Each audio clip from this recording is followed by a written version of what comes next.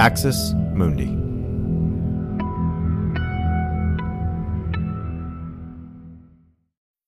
Sign up to The Economist for in-depth curated expert analysis of world events and topics ranging from business and culture to science and technology.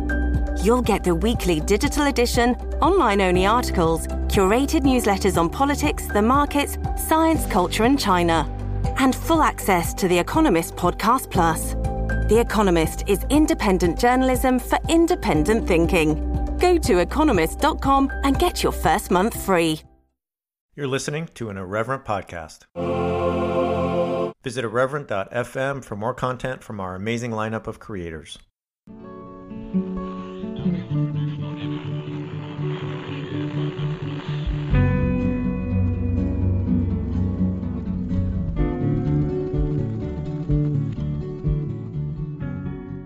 Welcome to Straight White American Jesus. My name's Brad Onishi, faculty at the University of San Francisco. Our show's hosted in partnership with the Capps Center at UCSB.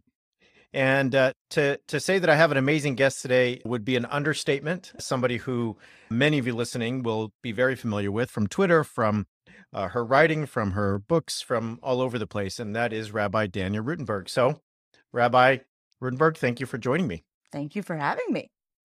Let me tell people about you, and it's going to take a second because you've done a lot of things. So I'm going to tell them. You're an award-winning author and writer, serve as scholar in residence at the National Council of Jewish Women, was named by Newsweek and the Daily Beast as one of the 10 rabbis to watch, as one of the 21 faith leaders to watch by the Center for American Progress, and by the Forward as one of the top 50 most influential women rabbis. Has been a Washington Post Sunday crossword clue. And that is just, I mean, come on, let's just stop and appreciate that. That is my most coveted accomplishment, I'm not going to lie. Written for the New York Times, The Atlantic, Salon, Time, Newsweek, and many other places. And the author of 7 books, including Nurture the Wow, Finding Spirituality in the Frustration, Boredom, Tears, Poop, Desperation, Wonder, and Radical Amazement of Parenting.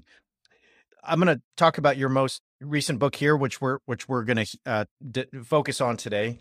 But I just want to say that of all your accomplishments, you are a crossword clue, and you got the word poop into a book title, and it's a very serious book from a very serious press on very serious things. I mean, that is genius. I mean, you have lived a genius life just by those 2 things, and not to mention all the other like amazing things I've already read here and recounted. So your newest book is on repentance and repair, and it's out now, friends, on repentance and repair, making amends in an unapologetic world. And we're going to talk all about that. So once again, Rabbi Ruttenberg, thanks for taking the time to be here at Straight White American Jesus.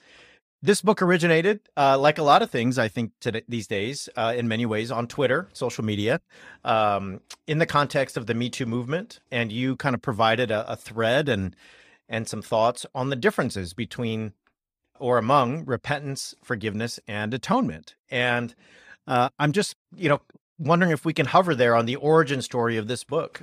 Why did the Me Too movement provide kind of such a fruitful context to discuss things like repentance and forgiveness and atonement? And are there other things happening today? I'm sure there are, but that might mean we should probably keep discussing things like repentance, forgiveness, and atonement. Oh, yes. I last I checked, people are still harming other people and not cleaning it up correctly. So unfortunately, we still have stuff. But yeah, so this got started because someone I know was working on a story about how do we know when to let basically famous men who had been named as abusers, like when do we know if they've done the work, and how do we how do we make sense of that, and what are the lines, and who forgives, and blah. And so I wrote in some ideas, and they used one sentence of my response, as one does, and I just dumped the rest in a Twitter thread because I was like, oh, maybe this would be interesting for people, and the response was the thing that was notable. People were like, "What?" Talking about that repentance and atonement are not the same thing. right? At least in Judaism, repentance is the work that is incumbent upon the harm doer during the process of A, owning the harm that they caused, B, doing the work of repair such as is possible. And I imagine at some point we'll get into the steps of this process, but the doing the cleanup work after they have actually harmed another human being or a community or something, right? Doing that work of repair and transforming to become the kind of person or institution or nation that does not do that thing anymore. Right, that's repentance. Forgiveness is the thing that the person who was harmed can do or not do, can choose to do, and whether or not they do is not the business of the harm doer. And they're really, really separate concepts. They are separate tracks. The person can do their repentance work, at least in Judaism, and get totally, if they do it really sincerely, they can get even right with God and go ask God for forgiveness on Yom Kippur, even if they've never been been forgiven by the person that they harmed. The "you have to forgive me, so I'm off the hook" business doesn't exist in Judaism. Thanks for listening to this free preview of our Swag episode. In order to get access to the full episode and so much more, become a Straight White American Jesus premium subscriber by clicking the link in the show notes.